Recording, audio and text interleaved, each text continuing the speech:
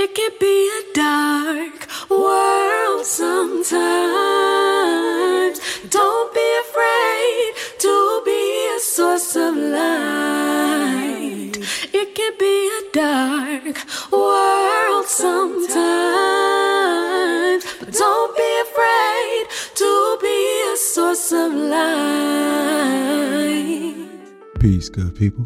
Peace. Fee, how you feeling today? I'm feeling full today. Feeling like I've done a lot of internal work and I am full. How are you feeling? I'm feeling grateful for the conditions to do internal work. Say that. Yeah, grateful for the conditions. Thank you all for tuning in to another episode of Soul Affirmations with Felicia and Kariga. With Kariga and Felicia. And most importantly, you, the listener on the Black Love Podcast Network. Yes. Hey, we didn't ask, but I want to ask you now. Why do we come here? We come here for reference. I felt like that was important because we are creating the conditions for folks to go inward. Mm-hmm. And I love that you name that there's gratitude in being able to create those conditions. Mm-hmm. So celebrating the fact that we get to do this type of work.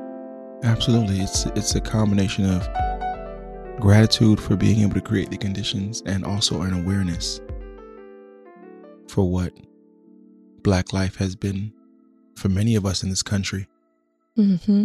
And how those conditions don't exist and we're not provided the opportunity for those conditions. You feel me? Mm-hmm. So Mm-hmm. it's with that framing that I find the gratitude. Yeah. So I know you have an affirmation that you selected, and it's one that is really on your heart, but I also have the page number.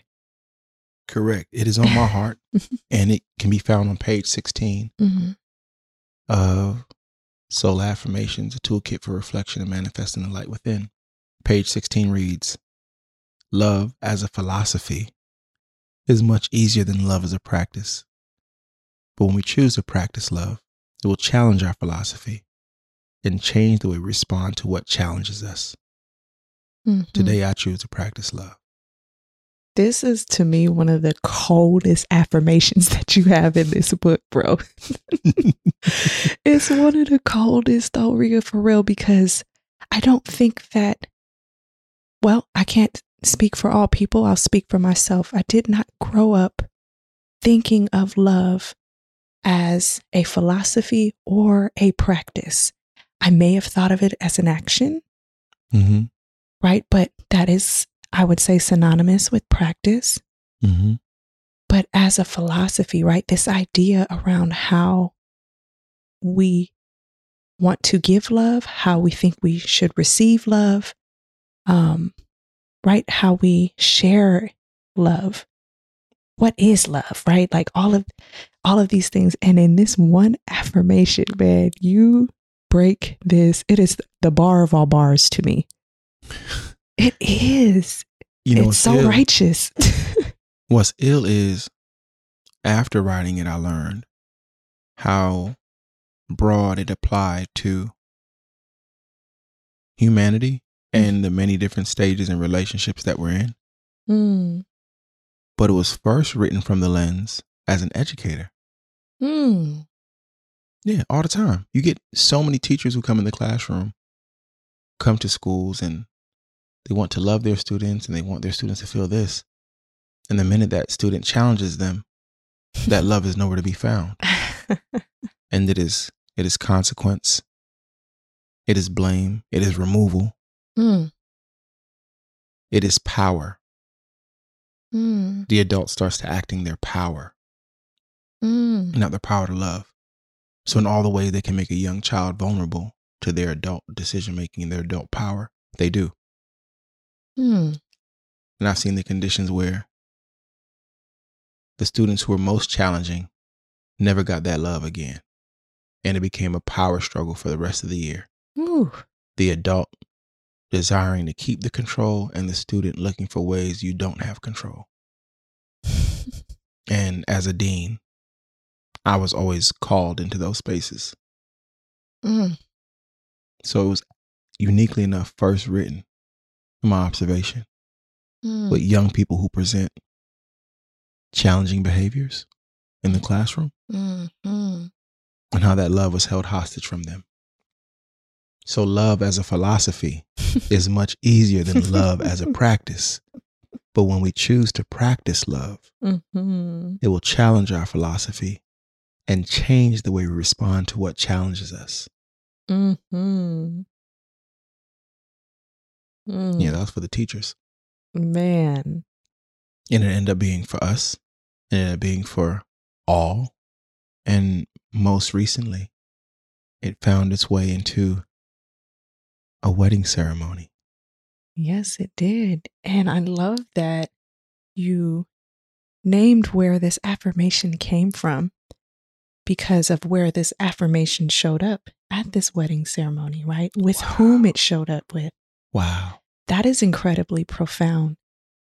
Kariga had the honor and privilege to officiate a wedding for a very close friend of ours who's actually responsible for our transition from the DC metro area to Oakland. Yeah. We never would have came here had it not been for him.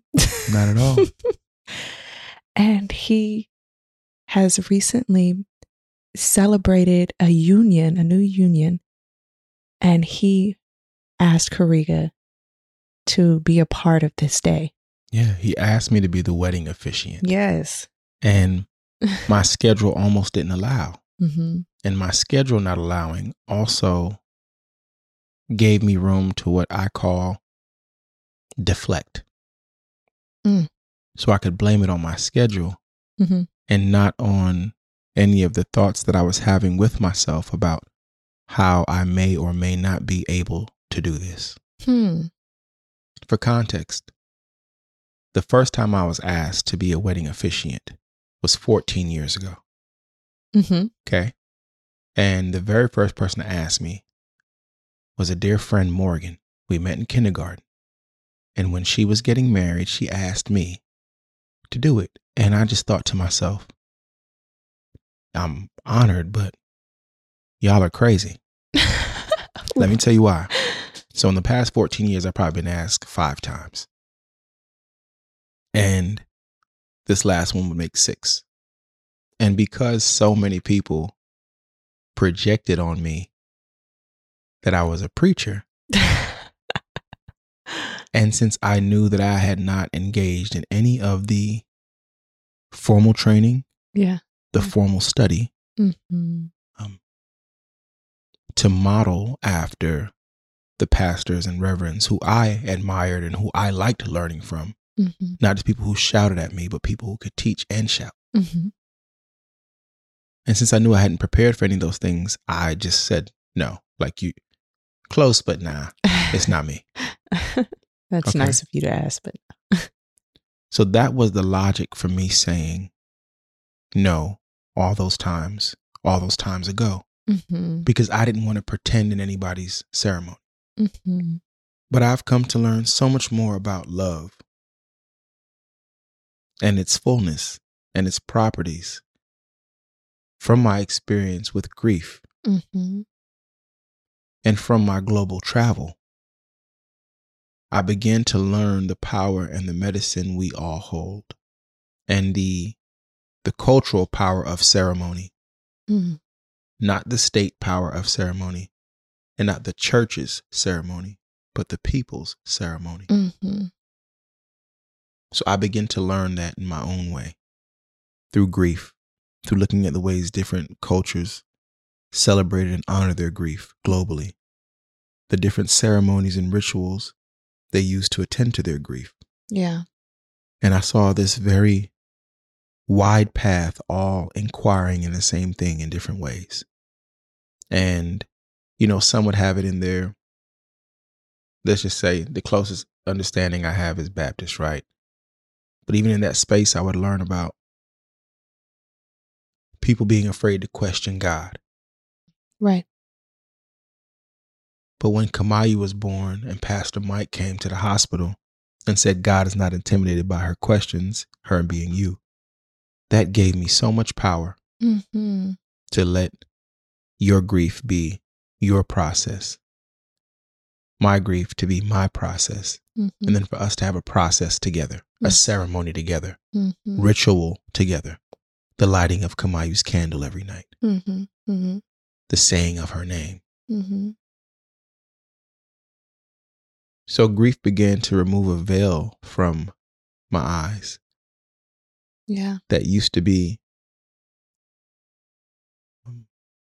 impacted by religious constructs. And I'm no longer bound to those constructs in my pursuit of love in the highest order. Yeah. Right? Yeah. Like imagine desiring intimacy with God so much that there's no restriction on your pursuit of intimacy. No one can put you in a box to tell you how to pursue God. And because I've pursued God with my whole heart, I understood what people were seeing when they were asking me. So when Jeff asked me to be the wedding officiant, again, I planned to deflect it due to my schedule. But when you pointed out just now, Fee, where the affirmation comes from and where it found itself, he told me in writing and verbally how much he admired my practice of love. And in all his years, he had never seen anything like it. And he was sure that if the conditions were right, I could do so much more in the lives of the young people. He recently shared this. So give you all context. Many of you all know me as an educator, know Felicia as an educator. This comes by way of whether you know us from DC, whether you know us from research in the academy, or whether you know us as practitioners here in Oakland. But this was because I got a call from a friend and a mentor in education, Jeff Duncan Andrade. That's who asked me to come to Oakland. That's who I told no. I told him, hey dog, I'm Jamaican. I'm in DC and I don't know how to come to California and ask white people for permission to educate black children. Those are my exact words. And he said, cool. Did you read the article? I said, yeah. He said, well, it's not their school, it's ours. But the thing about it was autonomy means a lot of responsibility. So we began taking that responsibility. And in that ability to respond is why I began to author soul affirmations. Because there was no response for the love that we were looking for. And when we were recruiting new teachers, there was a different pedagogical approach and practical approach to the new teachers that were being recruited versus the ones who were originally recruited in the opening of the school. We all had that foundational understanding of love as a practice. So the more we begin to recruit is the more I had to begin to investigate, how do I translate these practices across campus, in the homes of the students, and in our personal lives. And what later ended up happening, right, is that there is no relationship of teaching and learning that you can enter in which you expect to teach and not learn. So the very people who you aim to teach, you have to allow yourself to be taught by them. And when dealing with adverse behaviors, my young people are undoubtedly teaching me lessons in love. Because they are challenging you to see if you can love them when they present their worst. The very same thing that everybody else in their life threw them away about. So it's really easy to like them and love them when they are performing to the standard in which you desire. It is so much more challenging when you think that the way that they're performing is going to impact your ability to do your job. And that goes into security and all the other things that adults think about when they show up to work. Right? So I know people have the tendency, Fee, to talk about full circle moments.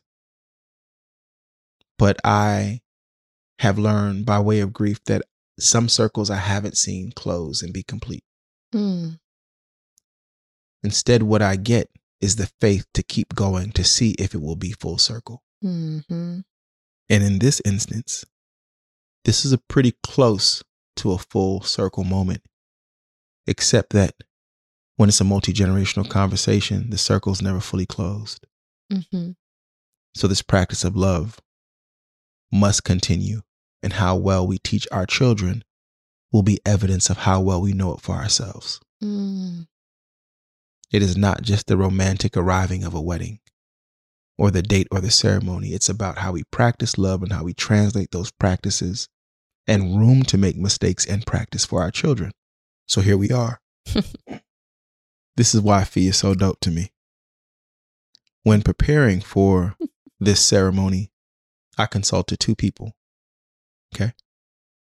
I consulted a dear friend, family friend, Kelvin Truitt, Mm-hmm.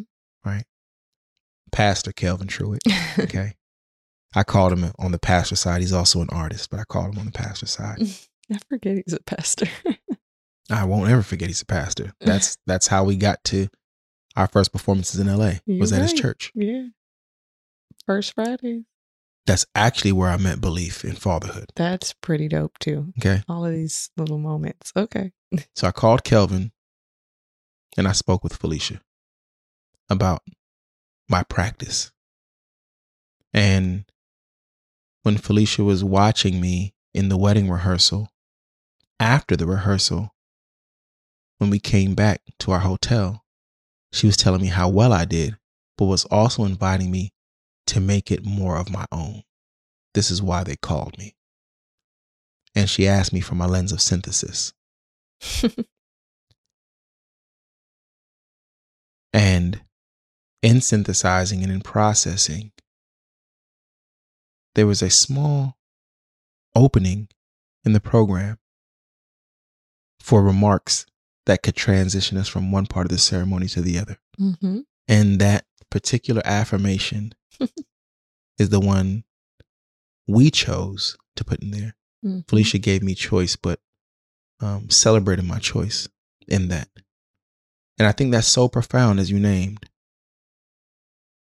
Because when Jeff was articulating to me that the thing that he sees in my practice that he's never seen before is my love, and how it endures, and how it problem solves, and because it's not just love, right? Love will also drive you to find new information and new answers to improve your practice. Mm-hmm. So it's not just the idea of love, it's the practice, which means that I might have to go to a training, learn new information, stay well studied, seriously, Mm-hmm. Mm-hmm. so I can understand how the scope and sequence is changing. But the truest form of education that we imagined for our young people was not just a school. It was an inward journey of restoration of all the things they said the world said they couldn't be, of all the things they thought they couldn't do because of restrictions placed on them, Mm-hmm. either by way of academic achievement, ability or disability, Mm-hmm. circumstances where they come from. Mm-hmm. But the truest education is one in which they believe in themselves truly and believe in their power to impact change, Mm-hmm. and then have the desire to be that change in their community instead of being extracted, taken out of their community to go get a good education. Mm. We believe that wherever you get that good education, you deposit it back in your soil. Hence roses and concrete. Mm-hmm. So proof that the teachings and practices that we aim to instill in ourselves and our young people when designing Roses and Concrete was truly the liberation we imagined for ourselves as well. Mm. And that's how that affirmation can speak to students, speak to ourselves, speak to our families, speak to our weddings, all the places where we develop the deepest hope and the deepest courage to surrender to love. Mm-hmm. It is consistent and found in all of our practices in which we have to surrender. Wow. Man, I'm letting that marinate for me. And I'm just in awe of your ability to have found that and your observations with your students. And I know, like, in the middle of those observations, as poetic as it sounds, it doesn't come to you like that, right? Like what you said that you observed is like differences when teachers were challenged, right? And we know circumstances created those emotional responses for those students that thereby created the challenges for the teachers, but all are deserving of love, right? Like all are deserving of love. And I'm just so, I don't know, Riga, I'm just in awe because like I said, it's a bar, right? It's a bar and it is. And it's something that can be applied in all of the human experience. Even like, I think it's really special that it has now made its way in a wedding. And as it should, right? Like, I think these are the type of affirmations that you want to practice in your marriage. Absolutely. The wedding is the day you say, I do.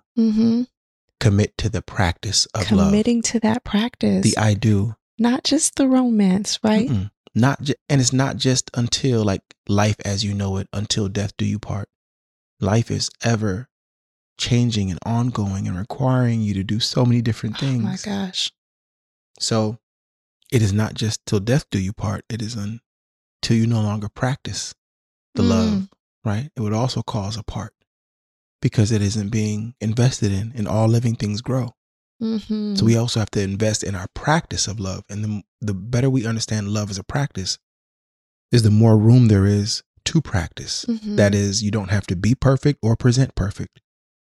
But if you are willing to investigate. If you are willing. And if you learn how to create the conditions to investigate. Because that investigation could sound like a question or constant questioning for somebody who doesn't understand. Why are you constantly questioning? Right? But it could also be linked to other times in relationships when people just weren't sure if they were doing it right. So we have our past relationships that inform where we are currently. And when we look at it like a practice, it gives us so much more room to explore and to master what works for us. So I do understand. But I will say, though, it blows my mind. This is truly a work of love that is greater than me, but it is in me. But I'm not greater than the love. So when love whispers to me and I can hear it and I can translate it and I find it to be true in 3rd grade, in 6th, in 10th, in 12th, in undergraduate studies, in graduate studies, in teachers, in principals, in families. I'm really just naming all different increments or positionality of people. It's for people. It's for people. Right. And I love how you, again, like it's as a practice, right? To me, that names that one, you are the master of it, right? But there's this acknowledgement of where you are presently, who you are presently in love. And can you tell me more about a practice, but you are the master of it? Help me understand that part about master of it. Not master, but I mean like your level is that current mastery, and it can continue to grow, right? Because you can continue to evolve in your practice. What I'm saying is I think you give yourself more agency when you are acknowledging like where you are presently in your love and your willingness to keep going and evolving and learning. That's what I gathered from you. For sure. I got it. I was just trying to figure out like who's the master, because you know what I'm saying? Like, no, I don't mean like someone is like a master at love. I mean, I guess someone is a master, like you are. The level by which you are able to engage with love at this present time is your mastery level of love, but it can continue to grow and evolve as long as you are willing. Truly. I agree. Yeah. I would dare to submit that what I'm learning to master is self-awareness. Mm-hmm. And love just whispers. I think love talks to all of us. Some of us can't hear it because we haven't entered that level of self-awareness. Mm. Right? But love is the most amazing force that I've come to know on this earth. And it's literally waiting for all of us to surrender, to be taken into realms that we have not known or seen. Mm-hmm. And grief taught me that, right? That love can take me into different realms.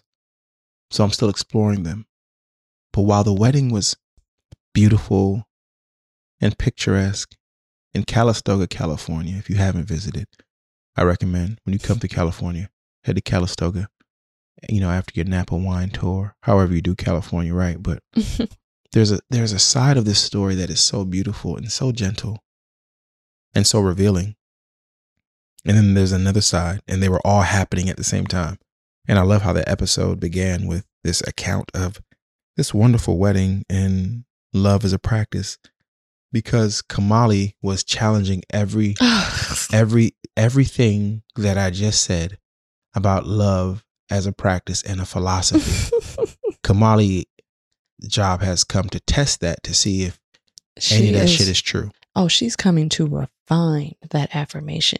She is bringing in all of the outside variables that may not have been considered, and she is testing it against them. Like, she's like, okay, is this affirmation going to work against this? And we work. If there was a line, she'd be a habitual line stepper. So I want to name it as Jeff's idea to include kids. Now, I know Jeff and Vanessa issued the invitation to us, but upon further review, I just kind of feel like it was Jeff's bright idea to make sure that all the families were present. And to which I will say, there is a wisdom there. There is a wisdom there, because when we begin to experience weddings without our children, we are leaving them to have to figure out a lot of the things that they will need to know. We just want to leave it for later. Okay? Wow. But we also don't know how early, not just like your scientific memory, but your cellular memory, what you feel in your body, what you observe in people. That is why when your child or 2-year-old or something sees you crying or sees another person crying, they can feel that. Yeah. So they have other intuitive wisdoms that can speak to their ability to like glean from that setting. So I'll give him props on that medicine. But bruh, you could put an age limit on it. So two don't need to be there. I don't think 2 needs to be there. Them toddlers don't have the whatever is needed within them to sit still, that says, you know what, I just need to sit still for a little bit and eat my food. They don't have that. Hell no. They don't got that. They see nothing but space and opportunity. I was about to say, they literally see space, and this is opportunity. Guess what? Everybody else is sitting down, which means that I can get busy. Okay, so Felicia has determined that Kamali, unfortunately, no matter how much you desire, anybody who invites us, she won't be attending any more ceremonies till about 5. Was it. Yeah, because I'm trying to enjoy myself, and it's just more work when she comes. So I really appreciate you all thinking of Kamali and including her, because she is a part of our family dynamic. Now I'll be holding it down for her on behalf of her at the weddings. This executive decision you just made? I just made it. Okay. I actually made it a few days ago, but put it in writing. I'll review it with Kamali, see if she agrees. She doesn't require a review. She can't read, so she can read a room. Okay. But what I'm saying is, so imagine all of these amazing things happening in ceremony while managing the behaviors of a fully capable 2-year-old. I mean, the best way I describe Kamali, she can literally do anything she puts her mind to. I mean, she's aware that there is a dessert bar. You think she didn't see that ice cream and those cookies and cake? Give me that. Right. No, I'm running up because I'm tall enough to reach now. No. See, these are the problems that I don't want to manage. I want to enjoy dessert without having to manage a 2-year-old. Well, who manages the adult that goes to the open bar too much? Right? Because they're at every wedding. But what I'm saying is, The same way adults see the open bar as an invitation for a good time, kids see the dessert bar as an invitation for a good time. Oh, man. So we're all just trying to figure it out.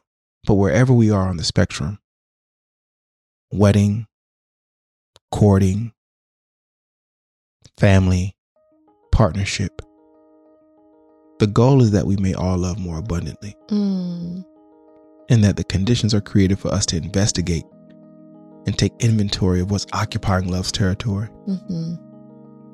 And that's why I'm so grateful for Soul Affirmations. Yeah. It's a space reserved for us to investigate love as a practice, grief as an experience of love, and all it's come to teach us.